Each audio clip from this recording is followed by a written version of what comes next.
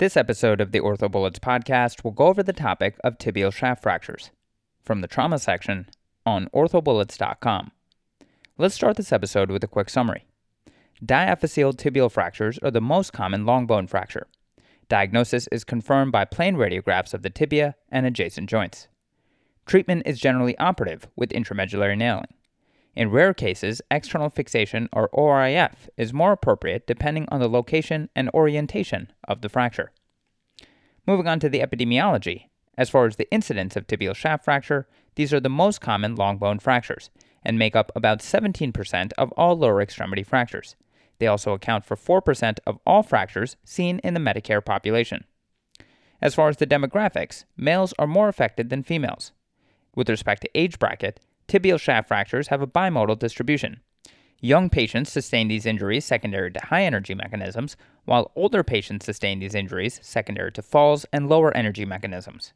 In terms of anatomic location, note that proximal third tibia fractures account for 5 to 10% of tibial shaft fractures.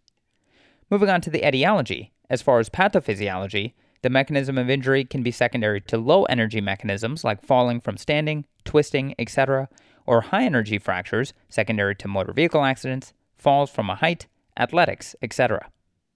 So in terms of low-energy mechanisms of injury, this is the result of indirect torsional injury, which leads to a spiral fracture pattern with fibula fracture at a different level. There is a high association of posterior malleolus fractures with spiral distal tibia fractures. Note that low-energy mechanism tibial shaft fractures are more likely to be associated with a lower degree of soft tissue injury. Moving on to high-energy fractures, these are the result of direct force, which leads to a wedge or short oblique fracture that may have significant comminution with the fibula fracture at the same level. These are more likely to be associated with severe soft tissue injury, for example, an Ostern and Schern 2/3, as well as open fractures. In terms of pathoanatomy, in the setting of proximal third tibia fractures, you must rule out extension into the tibial plateau on plain films or a CT scan. Know that there is a high risk for valgus/procurvatum deformity with intramedullary nailing. With respect to distal third tibia fractures, there are higher rates of ankle injuries seen with distal third tibia fractures and spiral fracture patterns. Know that posterior malleolus fractures are most commonly associated with ankle injury, which in some cases may affect syndesmotic stability. Note that in the setting of a distal third tibia fracture, extension into or adjacent to the tibial plafond may require separate/additional fixation and are managed differently than tibial shaft fractures. Associated conditions with tibial shaft fractures include soft tissue injury, compartment syndrome, bone loss, and ipsilateral skeletal injury. So with respect to soft tissue injury, know that severity of muscle injury has the highest impact on eventual need for amputation. With respect to compartment syndrome, this is more common in diaphyseal tibial shaft fractures than proximal or distal tibia fractures. There is an 8.1% risk in diaphyseal fractures compared to proximal fractures, which is 1.6%, and distal fractures, which is 1.4%. Note that compartment syndrome can occur even in the setting of an open fracture. Remember that all 4 compartments must be examined. If the patient is unable to participate in examination and concern is high clinically, intracompartmental compartment measurements should be performed. Ipsilateral skeletal injuries in the setting of a tibial shaft fracture includes tibial plateau fractures, tibial plafond fractures, femoral shaft fractures, and posterior malleolar fractures. In the setting of a femoral shaft fracture, know that a floating knee is an indication for antegrade tibial nailing and retrograde femoral nailing. In the setting of a posterior malleolus fracture, this typically occurs in distal third and spiral tibial shaft fractures. Now let's go over some relevant anatomy. We'll go over osteology, muscles, ligaments, blood supply, nervous system, and biomechanics. So starting with osteology, the tibial shaft is triangular in cross-section. The proximal medullary canal is centered laterally and is important for the starting point with intramedullary nailing. Know that the anteromedial tibial crest is composed of dense cortical bone and rests in a subcutaneous position, making it useful as a landmark. The tibial tubercle sits anterolaterally approximately 3 centimeters distal to the joint line. This is the attachment of the patellar tendon. Gerdy's tubercle lies laterally on the proximal tibia, and this is the attachment of the iliotibial band. Finally, the pes anserinus lies medially on the proximal tibia. This is the attachment of the sartorius, semitendinosus, and gracilis. As far as muscles, the anterior compartment contains the tibialis anterior, the extensor digitorum longus, or EDL, and the extensor hallucis longus, or EHL. The lateral compartment contains the peroneus longus and the peroneus brevis. The superficial posterior compartment contains the gastrocnemius, that is specifically the medial and lateral heads, the soleus, the popliteus, and the plantaris. The deep posterior compartment contains the tibialis posterior, the flexor digitorum longus, or FDL, and flexor hallucis longus, or FHL. As far as ligaments, the superficial medial collateral ligament, or MCL, attaches approximately 5 to 7 centimeters distal to the joint line, deep to the pes anserinus. Note that the adjacent fibula supports attachments for the lateral collateral ligament complex and the long head of the biceps femoris. The blood supply of the tibia includes the anterior tibial artery, the peroneal artery, the posterior tibial artery, the medial sural artery, and the lateral sural artery. As far as the nervous system, the structures to know include the superficial peroneal nerve, the deep peroneal nerve, the tibial nerve, and the sural nerve. Finally, in terms of biomechanics, know that the proximal tibiofibular joint is a gliding synovial joint, and know that the tibia is responsible for about 80 to 85% of lower extremity weight bearing. The interosseous membrane is a fibrous structure interconnecting the tibia/fibula, which provides axial stability. Finally, in terms of the tibiofibular syndesmosis, the fibula rests in the distal tibial incisura and is stabilized by syndesmotic ligaments. These include the anterior inferior tibiofibular ligament, or AITFL, the posterior inferior tibiofibular ligament, or the PITFL, the inferior transverse tibiofibular ligament, or the ITL, and the interosseous ligament, or the IOL, which is a continuation of the interosseous membrane. Know that syndesmotic stability can be affected by distal spiral tibial shaft fractures. Now let's talk about the classification of tibial shaft fractures. The ones to know include the OTA classification, the Ostern and Schern classification of closed fracture soft tissue injury, and the Gastillo-Anderson classification of open tibia fractures. So know that fracture classification is primarily descriptive based on pattern and location. So with the OTA classification, the tibia is designated as region 42, and this is divided into 3 types, 42A, B, and C. 42A corresponds to simple fracture patterns, 42B corresponds to a wedge pattern, and 42C corresponds to a complex/comminuted pattern. Moving on to the Ostern and Schern classification of closed fracture soft tissue injury, this is divided into 4 grades: Grade 0, Grade 1, Grade 2, and Grade 3. Grade 0 involves injuries from indirect forces with negligible soft tissue damage. Grade 1 corresponds to superficial contusion/abrasion and simple fractures. Grade 2 corresponds to deep abrasions, muscle/skin contusion, direct trauma, and impending compartment syndrome. Grade 3 corresponds to excessive skin contusion, crushed skin or destruction of muscle, subcutaneous degloving, acute compartment syndrome, and rupture of major blood vessels or nerves. Finally, moving on to the Gastillo-Anderson classification of open tibia fractures, this is divided into 3 types: Type 1, Type 2, and Type 3, and Type 3 is subdivided into 3 subtypes: Type 3A, 3B, and 3C. Type 1 corresponds to limited periosteal stripping and a clean wound of less than 1 centimeter. Type 2 corresponds to minimal periosteal stripping, a wound of greater than 1 centimeter in length without extensive soft tissue injury damage. Type 3A corresponds to significant soft tissue injury, often evidenced by a segmental fracture or comminution, significant periosteal stripping, a wound that is usually greater than 5 centimeters in length, and no flap is required. Type 3B corresponds to significant periosteal stripping and soft tissue injury. A flap is required due to inadequate soft tissue coverage. Know that a soft tissue skin graft doesn't count. You would treat proximal third fractures with gastrocnemius rotation flap, middle third fractures with soleus rotation flaps, and distal third fractures with a free flap. Finally, with respect to Type 3C injuries, these involve significant soft tissue injury, which is often evidenced by a segmental fracture or comminution, as well as vascular injury requiring repair to maintain limb viability. For prognostic reasons, severely comminuted contaminated barnyard injuries, close-range shotgun/high-velocity gunshot injuries, and open fractures presenting over 24 hours from injury have all been included in the Grade 3 group. Moving on to the presentation of tibial shaft fractures, symptoms include severe leg pain, inability to bear weight, and deformity. Physical exam includes inspection, palpation, motion, and neurovascular injury. Inspection may reveal deformity, angulation, and malrotation, contusions, blisters, and/or open wounds. With respect to palpation, be sure to check firmness of each compartment to evaluate for compartment syndrome. In terms of motion assessment, fracture crepitus may be noted. On neurovascular exam, specifically the peripheral nerve exam, be sure to test the deep peroneal nerve, the superficial peroneal nerve, the sural nerve, tibial nerve, and saphenous nerve.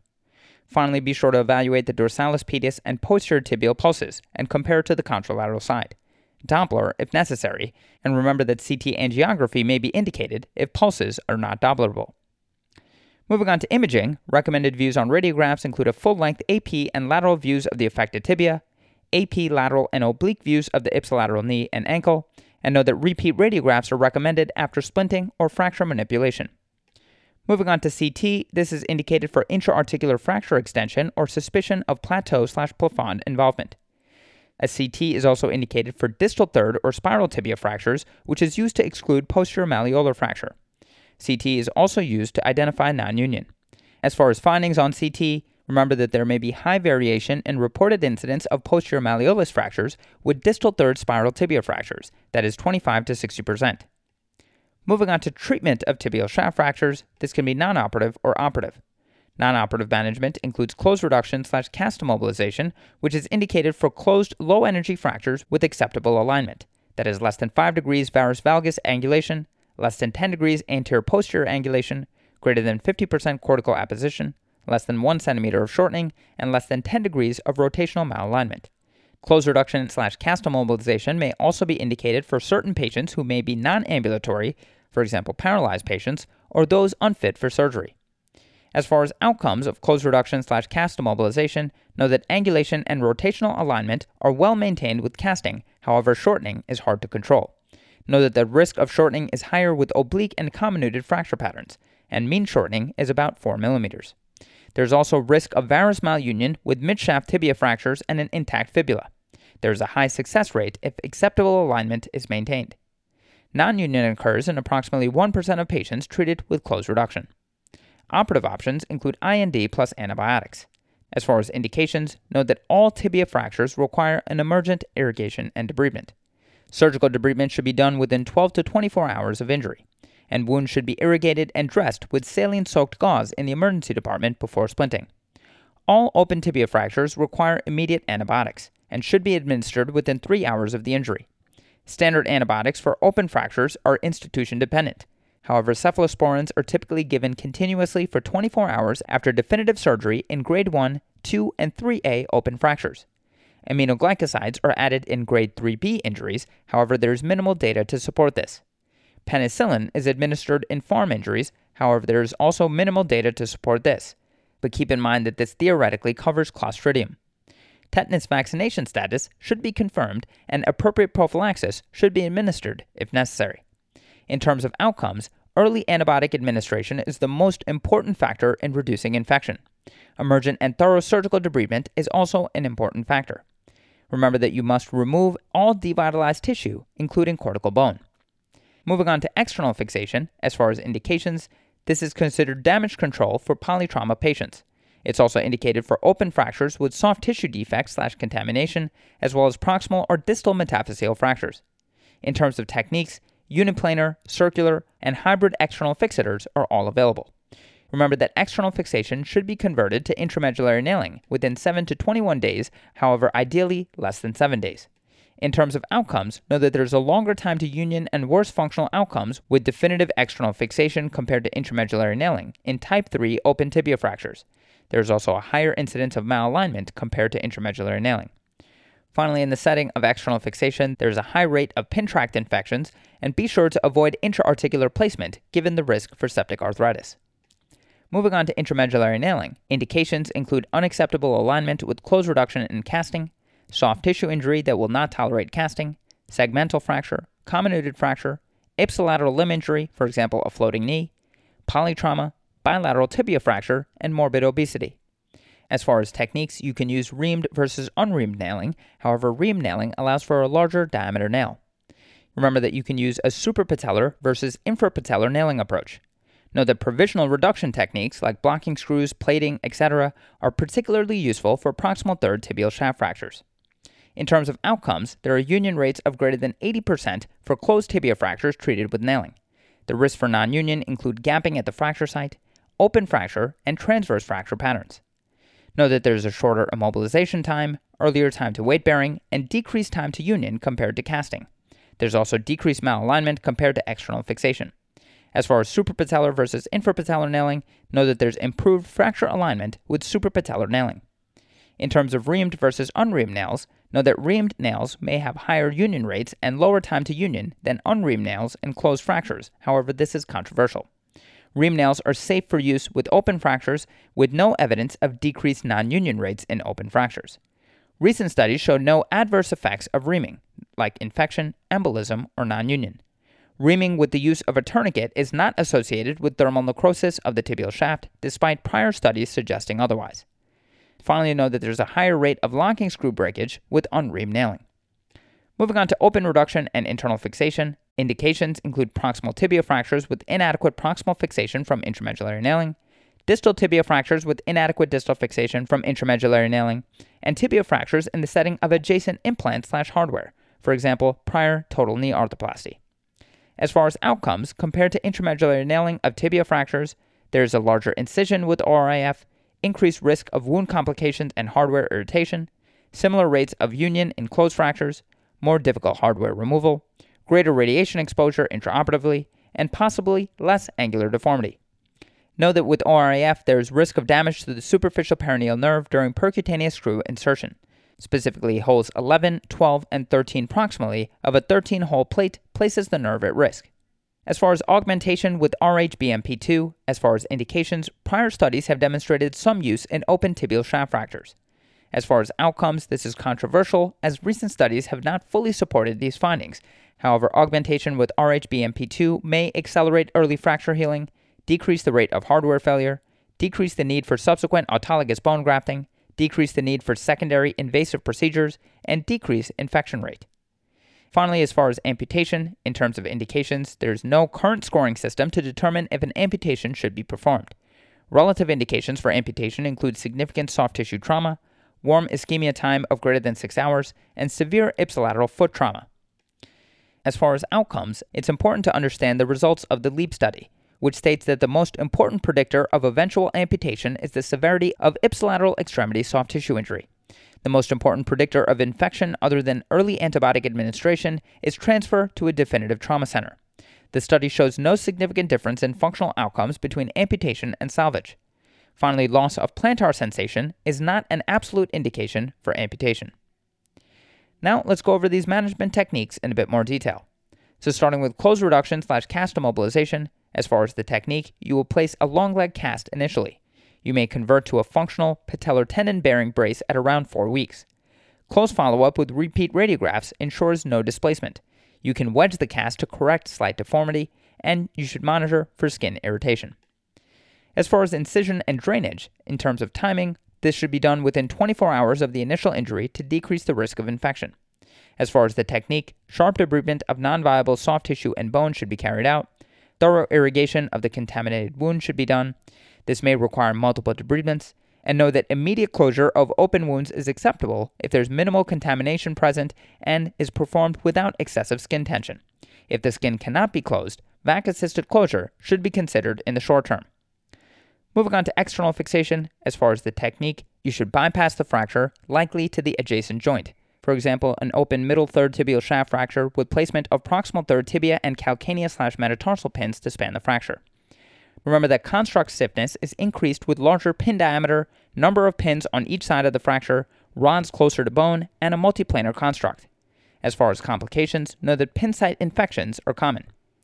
Moving on to intramedullary nailing, as far as the approach, infrapatellar nailing can be approached with the medial parapatellar approach, a lateral parapatellar approach, a patellar tendon splitting approach, as well as semi-extended medial or lateral parapatellar approach. So, starting with the medial parapatellar approach, this is the most common starting point. The incision should be made from the inferior pole of the patella to just above the tibial tubercle. Be sure to identify the medial edge of the patellar tendon, and then incise, and then insert the guide wire and ream. Remember that this approach can lead to valgus malalignment in proximal third tibial fractures. As far as a lateral parapatellar approach in the setting of infrapatellar nailing, this helps maintain reduction when nailing proximal third fractures. Remember that this requires a mobile patella.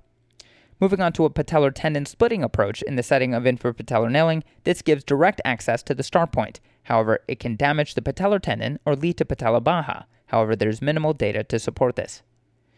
Finally, in terms of semi-extended medial or lateral parapatellar approach in the setting of infrapatellar nailing, this is used for proximal and distal tibial fractures. The skin incision should be made along the medial or lateral border of the patella from the superior pole of the patella to the upper third of the patellar tendon. The knee should be in 5 to 30 degrees of flexion. The choice to go medial or lateral is based on mobility of the patella in either direction. Be sure to identify the starting point and ream, as we'll talk about in a moment. Moving on to suprapatellar nailing, otherwise known as a transquadriceps tendon approach, this requires special instruments. Remember that this can damage the patellofemoral joint. However, this can technically be easier positioning if additional instrumentation is needed. Keep in mind this is more advantageous for proximal or distal third tibia fractures. As far as the starting point, the starting guide wire is placed in line with the medial aspect of the lateral tibial spine on AP radiograph, just below the articular margin on the lateral view. In proximal third tibia fractures, the starting point should cheat laterally to avoid the classic valgus/procurvatum deformity. Ensure that the guide wire is aligned with the tibia in the coronal and sagittal planes as you insert. The opening reamer is placed over the guide wire, and a ball-tipped guide wire can then be passed. Fracture reduction can be achieved with spanning external fixation, for example, traveling traction. Other fracture reduction techniques include clamps, a femoral distractor, small fragment unicortical plates/screws, as well as blocking or polar screws. This is placed in the metaphyseal segment at the concavity of the deformity. In proximal third tibia fractures, posteriorly placed blocking screws in the proximal fragment and laterally placed blocking screws in the metaphyseal fragment help direct the nail more centrally, avoiding valgus/procurvatum deformities. Remember that blocking or polar screws increase the biomechanical stability of the bone/implant construct by 25%. As far as reaming, know that reamed nails are superior to unreamed nails in closed fractures. Be sure to ensure the fracture is reduced before reaming. Remember to over-ream by 1 to 1.5 millimeters to facilitate nail insertion. Confirm the guide wire is appropriately placed prior to reaming. This should be center-center in the coronal and sagittal planes distally at the physeal scar. In terms of nail insertion, the anterior aspect of the nail should be lined up with the axis of the tibia when inserting the nail. This typically should line up with the second metatarsal in the absence of tibial deformity.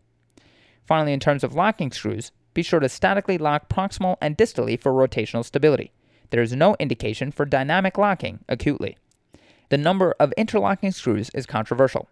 You will typically place 2 proximal and 2 distal screws in the presence of less than 50% cortical contact.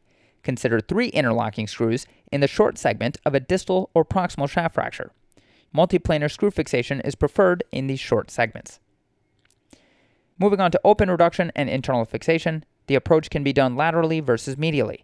Lateral may have more soft tissue interference, but may be preferred in the setting of soft tissue/wound issues.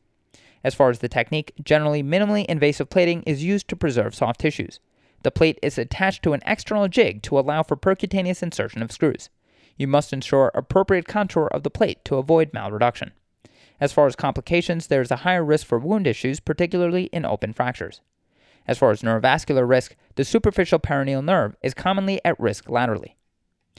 Finally, moving on to amputation, as far as the approach, a below-knee amputation, or BKA, versus an above-knee amputation, or AKA, is based on the degree of soft tissue damage. The technique can include a standard BKA versus an Ertl/bone block technique. Complications include infection, hematoma, and phantom pain. Now, let's end this review session talking about complications of tibial shaft fractures. The ones to know include anterior knee pain, malunion, non-union, which is defined as no healing at 9 months, malrotation, compartment syndrome, nerve injury, and infection. So starting with anterior knee pain, the incidence is greater than 30 to 50% with intramedullary nailing. Risk factors include infrapatellar nailing with patellar tendon splitting and a paratendon approach. Note that suprapatellar nailing may have a lower rate of anterior knee pain. Note that anterior knee pain is more common if the nail is left proud proximally. Note that the lateral radiograph is the best radiographic view to evaluate the proximal nail position. However, know that pain relief is unpredictable with nail removal. Moving on to malunion, as far as incidence, the incidence for all tibial shaft fractures is between 8 to 10%. Malunion incidence is higher in proximal third tibia fractures at up to 50%. Malunion for proximal third tibia fractures is specifically a valgus procurvatum deformity. Note that the patellar tendon pulls the proximal fragment into extension, while the hamstring tendons and gastrocnemius pull the distal fragment into flexion or procurvatum. Remember that distal third fractures have a higher rate of valgus malunion with intramedullary nailing compared to plating. Risk factors for malunion include definitive management with casting or external fixation. The most common deformity is varus with non-surgical management. Varus malunion may place the patient at risk for ipsilateral ankle pain and stiffness. Other risk factors include a starting point that is too medial with intramedullary nailing and poor reduction intraoperatively. As far as treatment, note that prevention is the most important. Adequate reduction and a proper starting point when nailing are crucial. If malalignment is noted immediately after surgery, return to the operating room is appropriate with removal of the nail with reduction and nail reinsertion. If malunion is appreciated at later follow-up, eventual nail removal and tibial osteotomy can be considered. Moving on to non-union, which is defined as no healing at 9 months. As far as the incidence, this is estimated between 2 to 10%. Risk factors include open fracture, cortical contact of less than 50%, and a transverse fracture pattern. As far as treatment, first be sure to rule out infection. Non-union can be treated with nail dynamization if axially stable. If not axially stable, you can perform exchange nailing. Reamed exchange nailing is most appropriate for aseptic diaphyseal tibial non-unions. Oblique tibial shaft fractures have the highest rate of union when treated with exchange nailing. Consider revision with plating in the setting of metaphyseal non-unions. Other treatment options include posterolateral bone grafting if there's significant bone loss. BMP7, otherwise known as OP1, has been shown to be equivalent to autograft and is often used in cases of recalcitrant non-unions. Compression plating has been shown to have a 92 to 96% union rate after open tibial fractures initially treated with external fixation.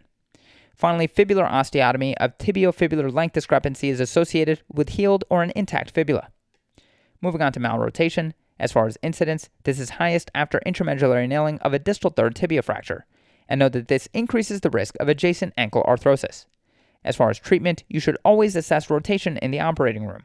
Be sure to obtain perfect lateral fluoroscopic images of the knee, then rotate the C-arm 105 to 110 degrees to obtain a mortise view of the ipsilateral ankle. Know that you may have a reduced risk of malunion with adjunctive fibular plating.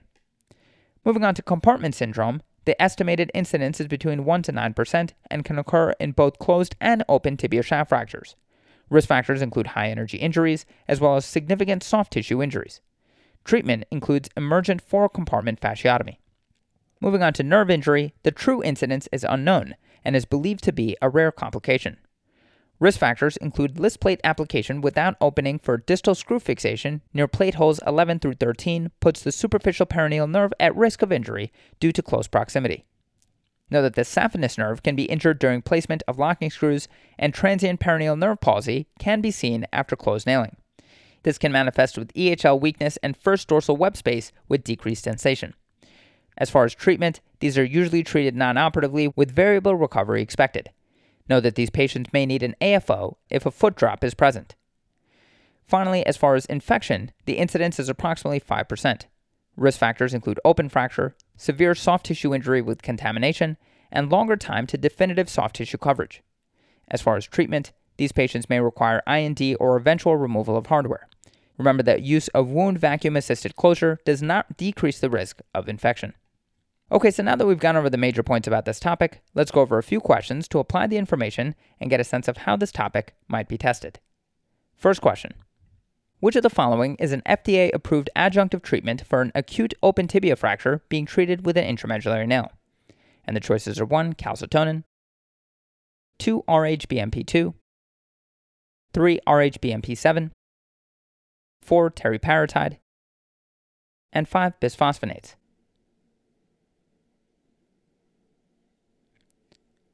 The correct answer to this question is 2. RHBMP2.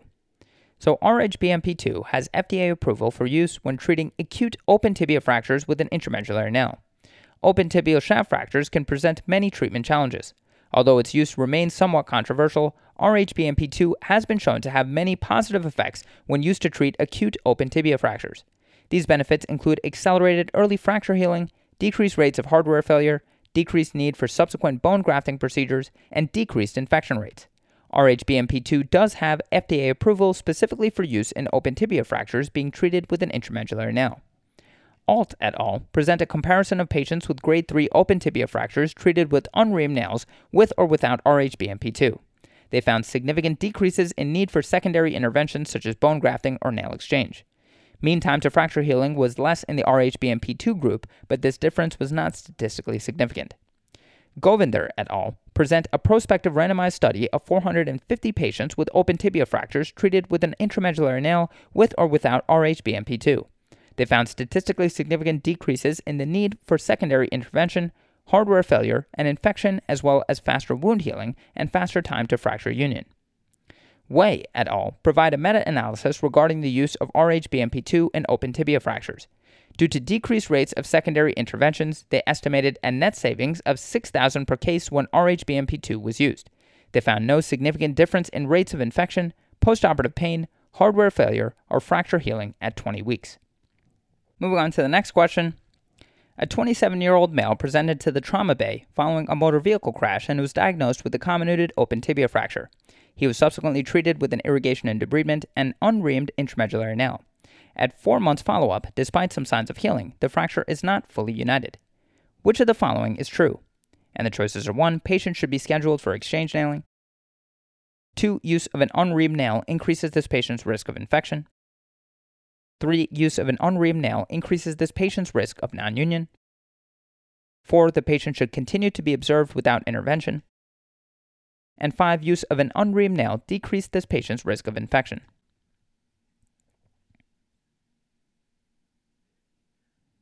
The correct answer to this question is 4. The patient should continue to be observed without intervention. So tibia fractures, open or closed when treated with an intramedullary nail, can take 6 months or longer to achieve clinical and radiographic healing and should be observed for at least 6 months before secondary intervention is considered. Open tibia fractures should be managed with debridement and irrigation initially. The choice of definitive fixation between reamed and unreamed nailing remains controversial. Recent randomized control studies have examined the outcomes of reamed and unreamed nailing for both closed and open tibia shaft fractures. Bhandari et al. Present a prospective randomized study of patients with tibia fractures randomized to reamed or unreamed tibial nails. Surgeons participating in the study were mandated to delay intervention for delayed union/non-union until 6 months after the initial procedure. The authors found that many tibia fractures in both the reamed and unreamed nailing groups progressed to union without secondary intervention with this 6-month delay. Finkmeyer et al. Present a prospective randomized trial of tibia fractures treated with reamed or unreamed intramedullary nails. For closed fractures, they found a higher rate of union at 4 months in the reamed group, but no difference at 6 or 12 months. There was no difference in union rates for open fractures at any time point. They found no differences in other variables such as infection or compartment syndrome. To quickly go over the incorrect answers, answer 1, patient should be scheduled for exchange nailing is incorrect as this fracture has signs of healing at 4 months and should continue to be observed until at least 6 months before a secondary operation is considered. Answer 2, use of an unreamed nail increased this patient's risk of infection, and answer 5, use of an unreamed nail decreased this patient's risk of infection are both incorrect as there is no difference in infection risk between reamed and unreamed nails for open tibia fractures. Finally, answer 3, use of an unreamed nail increased this patient's risk of non-union is incorrect as there is no difference in the rate of eventual union between reamed and unreamed nails for open tibia fractures. And moving on to the final question. Percutaneous placement of a lateral proximal tibial locking plate that extends down to the distal third of the leg is associated with postoperative decreased sensation of which of the following distributions? And the choices are 1, medial hindfoot, 2, lateral hindfoot, 3, first dorsal web space, 4, dorsal midfoot, and 5, plantar foot. The correct answer to this question is 4, dorsal midfoot. So placement of long lateral tibial plates have been shown to have a risk of iatrogenic injury to the superficial peroneal nerve, which has a sensory distribution to the dorsal foot. This risk is seen especially with percutaneous approaches such as those used with the List plate. The reference by DeAngelis et al. Found a risk of superficial peroneal injury with percutaneous screw placement of holes 11 through 13 in the List plate. The article by Roberts et al. Noted a slightly increased distance to the neurovascular bundle when interlocking tibial nails in a lateral to medial direction compared to medial to lateral locking, and slightly increased biomechanical strength when locking in a medial to lateral direction. The article by Wodlinski et al. Notes a risk of iatrogenic injury to the deep peroneal nerve and anterior tibial artery with an anterolateral approach to the distal tibia, but notes the superficial peroneal nerve is safe with an appropriate exposure. That's all for this review about tibial shaft fracture. Hopefully that was helpful. This is the OrthoBullets podcast, a daily audio review session by OrthoBullets, the free learning and collaboration community for orthopedic surgery education. Keep in mind that these podcasts are designed to go along with the topics on orthobullets.com, and in fact, you can listen to these episodes right on the OrthoBullets website or mobile app while going through the topic. If you've gotten any value from the OrthoBullets podcast so far, please consider leaving us a 5-star rating and writing us a review on Apple Podcasts. It will help us spread the word and increase our discoverability tremendously. Also, if you aren't already, be sure to follow OrthoBullets on Facebook, Instagram, Twitter, and YouTube for daily high-yield content. Thanks for tuning in. We'll see you all tomorrow right here on the OrthoBullets podcast.